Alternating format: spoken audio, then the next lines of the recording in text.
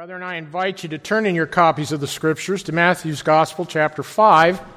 Our text today will be verses 14 through 16, though I'll begin my reading at verse 13.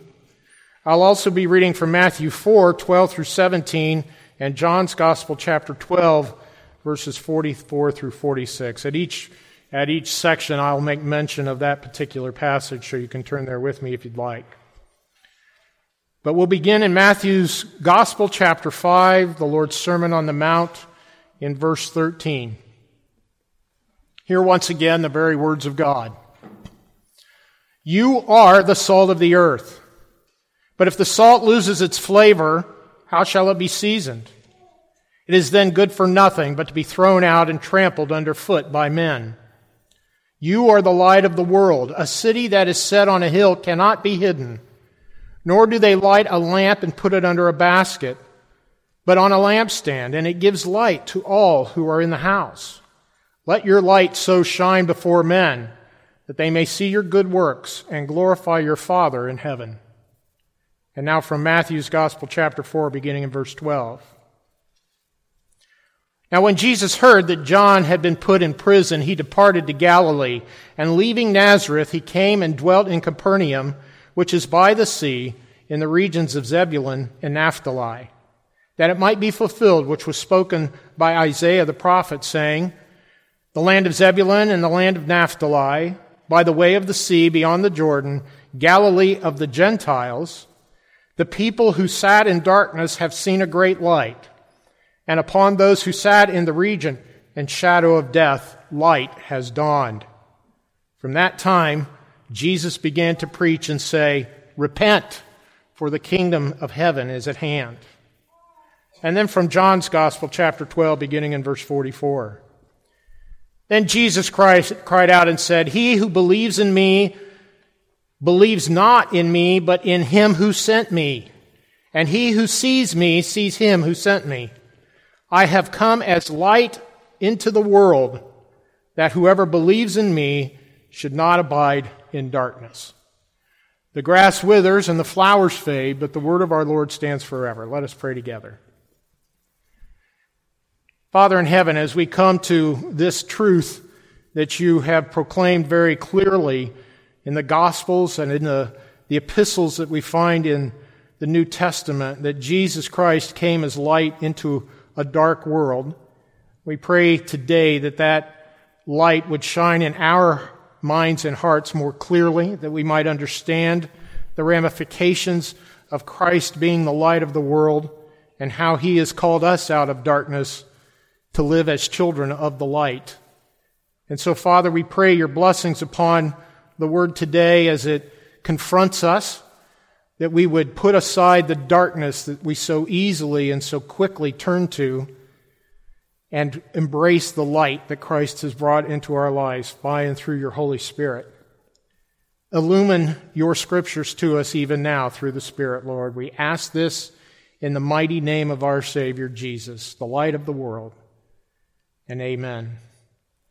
Well, brethren, in this season of Advent, we acknowledge and celebrate the light of the gospel, the light of the kingdom of God, the light of men, the light of lights, the God-man Jesus Christ coming to the world, who said of himself, I am the light of the world.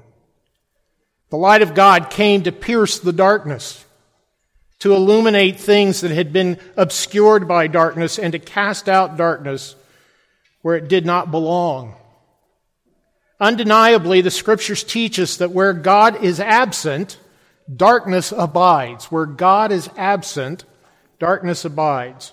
Whether it be in the hearts of men, or in cities or nations, whether it be in your homes or your businesses, when God is absent, darkness prevails. This truth, again, is undeniable from the Scriptures. But so is the obverse of that coin, the obverse being the opposite side. Where God is, light prevails. Light prevails. So today I want us to consider the importance of the light of the world, our Savior Jesus Christ, in our lives, and how he has called us to be light to the world. We have just read from 3 different passages where Jesus speaks of himself and those who believe on him as being light to the world. And I want to consider these passages in reverse order. I want to begin in John's Gospel, chapter 12, verses 44 through 46, and then go to Matthew 4, 12 through 17, and then finally Matthew 5, 13 through 16. And thus, these 3 passages become our outline for today. So the first passage, John chapter 12, 44 through 46, is that Jesus came to illuminate a dark world. Let me read that passage again. Then Jesus cried out and said, "He who believes in me believes not in me, but in him who sent me. And he who sees me sees him who sent me." Obviously, Jesus is talking about the Father. Then in verse 46, "I have come as a light into the world, that whoever believes in me should not abide in darkness." Brethren, the Scriptures teach us that when the fullness of time had come, God sent forth his Son, born of a woman, born under the law, to redeem those who are under the law, that we might receive the adoption as sons. And here we see another great principle of the Scriptures, and that principle being that God is sovereign over all that he has created, including time, space, light, darkness, and most importantly for us men and women, he is sovereign over our lost souls. For us, our souls remain in outer darkness unless and until God intervenes. Blindness prevails with us, and unless God intervenes, that blindness will remain. This reminds me of God calling Moses to go to Egypt to lead his people out of bondage. Moses argues with God, saying in essence that he wasn't the right man for the job. He complained that he was of slow speech and a slow tongue. Hear what God's words say in response to Moses' complaint. "So the Lord said to him, 'Who has made man's mouth? Or who makes the mute, the deaf, the seeing, or the blind? Have not I the Lord? Now therefore go, and I will be with your mouth, and teach you what you shall say.'" Brethren, God is the governor of all that comes to pass. He makes those who see and those who are blind, and he does so for his own glory and purposes. So when Jesus says, "I have come as a light into the world, that whoever believes in me should not abide in darkness," God's sovereign will is to be dispensed in darkness, the darkness of this world, with the light of salvation personified in his Son, our Lord Jesus. God says, "I'll take care of darkness. I'll send the light of the world to dispense that darkness." It is unfortunate that we men and women who are lost in the darkness of sin and depravity, it's unfortunate that we love darkness more than light, the Scriptures teach us. Jesus spoke very succinctly when he said, "He who believes in him is not condemned, but he who does not believe is condemned already, because he has not believed in the name of the only begotten Son of God. And this is the condemnation, that the light has come into the world, and men love darkness rather than light, because their deeds were evil. For everyone practicing evil hates the light and does not come to the light, lest his deeds should be exposed." And this we read in John's Gospel, chapter 3. So absent God's actions to dispense the darkness in which we abide, we would remain forever in that darkness, not knowing the depravity in which we exist. It is like the fish in the vastness of the sea. As long as he remains in that watery existence, he has no idea the dangers of being out of the water. His existence is in water. He doesn't understand what dangers lurk out of the water. And while man remains in the darkness of sin and its depravity, man's existence without light is completely unknown. He doesn't realize the dangers that lie before him, absent the light. And what dangers are those? Eternal damnation. We are blind to the effects of the light until God intervenes in us and changes our sight, changes our hearts, changes our minds. Again, Jesus said, I have come as a light into the world, that whoever believes in me should not abide in darkness. Jesus pierces the darkness with an everlasting light. It is both a voluminous light as much as it is a laser beam targeted at those on whom the Father has chosen for redemption.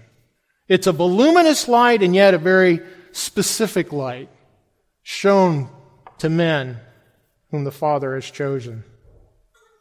It is no accident that the proclamation of the arrival of the Son of God took place in a flood of light with the angelic host to the shepherds on the hillside.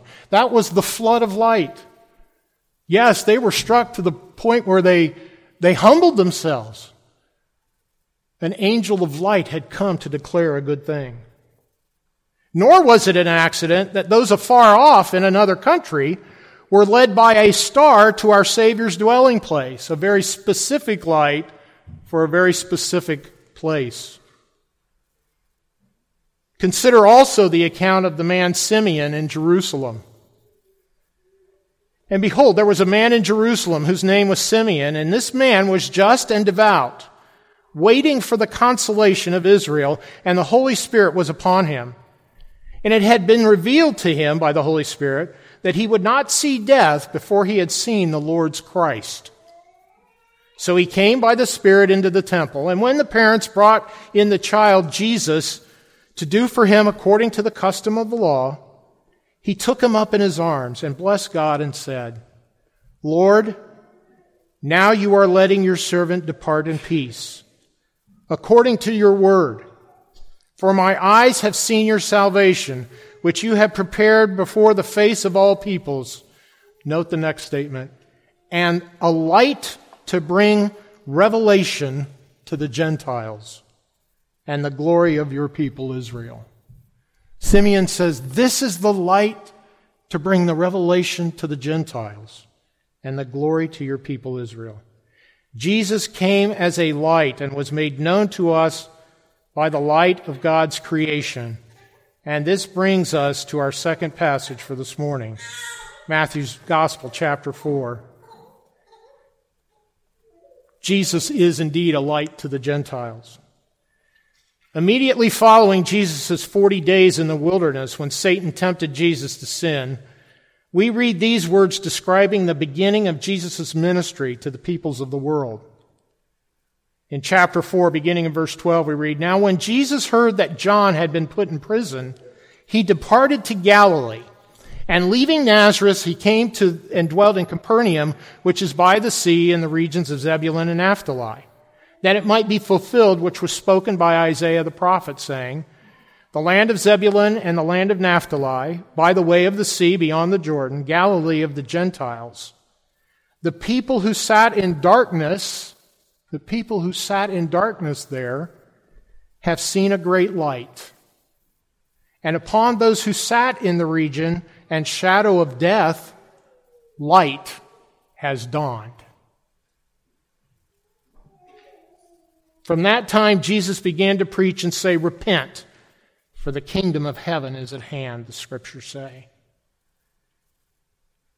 Apart from God's covenanted people, the Gentiles of the world remained in large measure in the darkness described here. They were beyond the light of the gospel.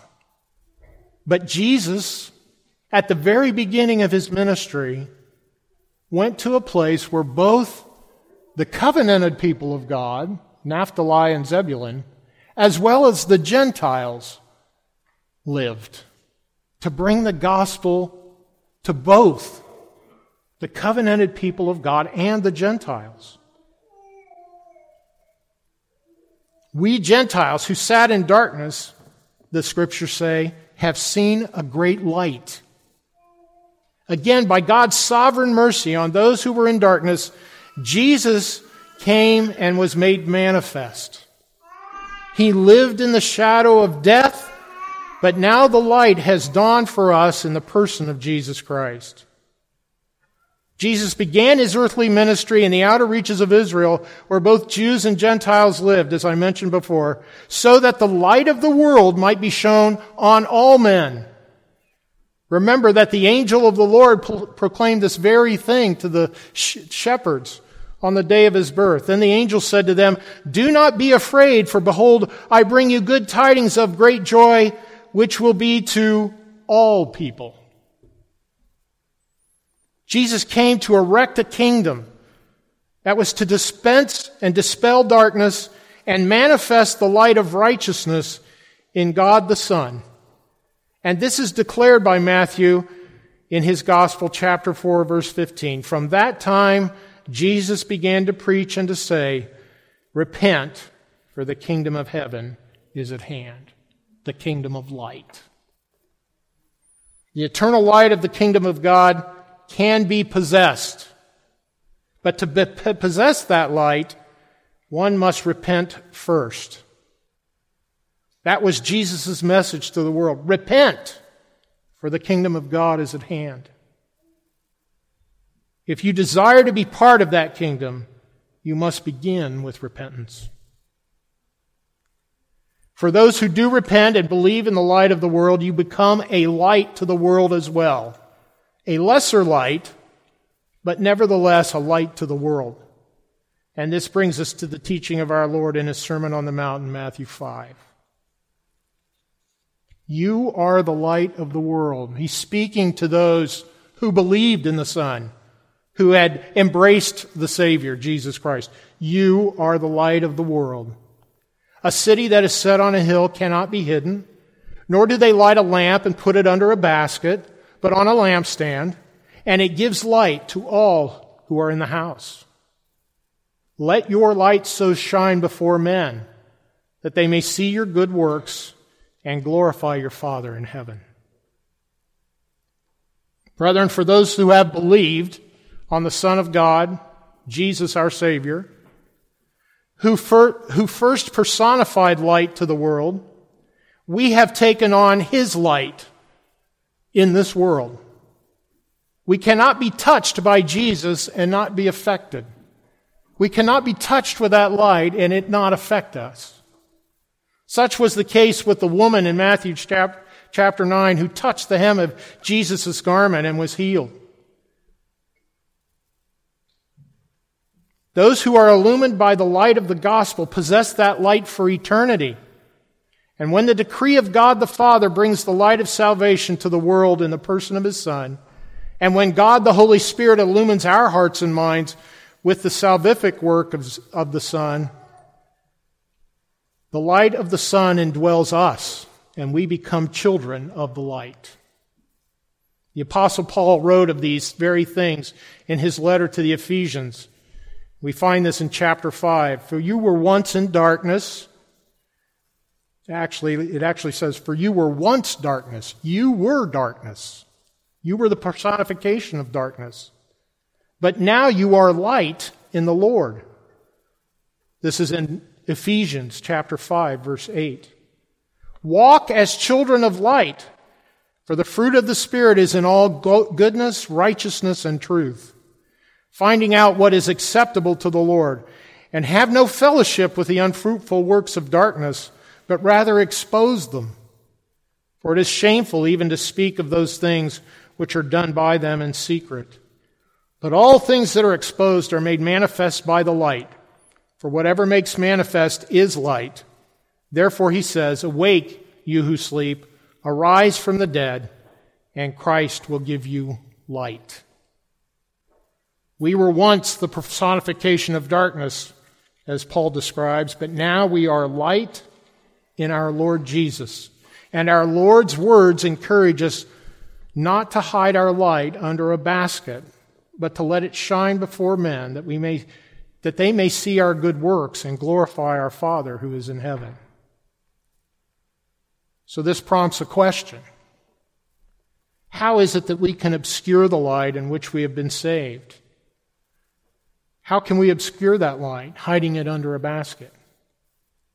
Paul's words give us some understanding. Walk as children of light, for the fruit of the Spirit is in all goodness, righteousness, and truth.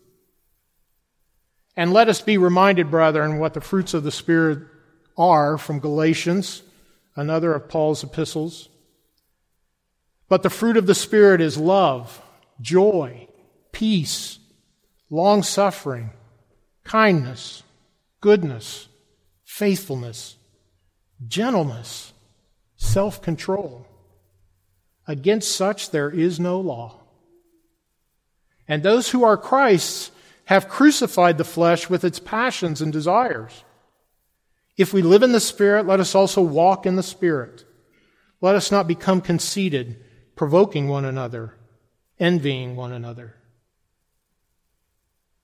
Brethren, the shining light of the gospel is displayed to the world by the fruits of the Spirit: love, joy, peace, long-suffering, kindness, goodness, faithfulness, gentleness, self-control. Against such there is no law. And when these fruits are exhibited in our lives, the light of the gospel shines before men.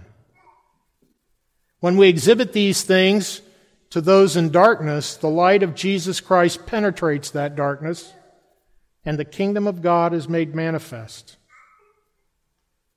What then is the response of that person who is in darkness to the fruits of the Spirit?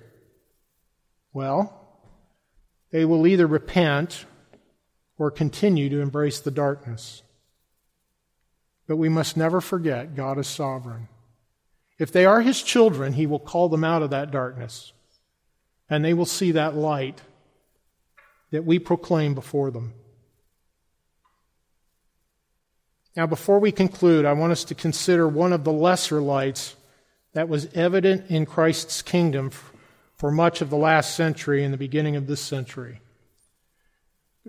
Let me draw your attention back to creation. God made two lights, a greater light for the day in creation, and then the lesser light, the moon, and the stars, even lesser still, lights to hang in the heavens in the midst of darkness. God always gives light in the midst of darkness. He always shines forth light in darkness.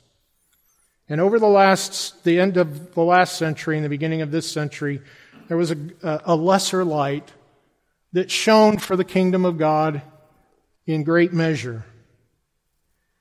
And just as the Scriptures teach that God made one great light to illumine the day and then made the lesser lights to illumine the night, He has made us lesser lights in this one person that I'm thinking of in particular. And I want us to consider that lesser light just for a moment that was shining in His kingdom, and still shines, I might say. And I'm referring to Dr. Robert Charles Sproul, who passed from the church militant to the church triumphant just 3 days ago. R.C., as most of us knew him, was a man who did not hide his light under a basket, but let it shine before men that his Father in heaven might be glorified. His contributions to the kingdom of God were and are immense. Few men can match his contributions. But I believe one of his contributions stands above all the others. You must understand that R.C. lived in a time when the evangelical church in North America was rejecting the inerrancy and infallibility of the Holy Scriptures. R.C. left the United Presbyterian Church around 1975 and began devoting much of his time to the crafting of the Chicago Statement on Biblical Inerrancy, which was embraced by most of the evangelical church in 1978. I believe that was his greatest contribution. He wasn't the only author, but he was one of its primary authors. His light was instrumental in bringing into clear focus the primacy of the Word of God. What greater glory could he have brought to the person of God the Father? R.C. was a providential light in a time of darkness, and he did not waver by hiding his light under a basket. He loved his Lord, and that love shined forth in his work. He let it shine for the glory of God, proclaiming the inerrancy and infallibility of the Holy Scriptures. May we follow in His footsteps, but more importantly, may we follow in the footsteps of our Savior Jesus Christ, the light of the world. Let your light so shine before men, that you might dispense and dispel darkness for the glory of the Father. Let us pray.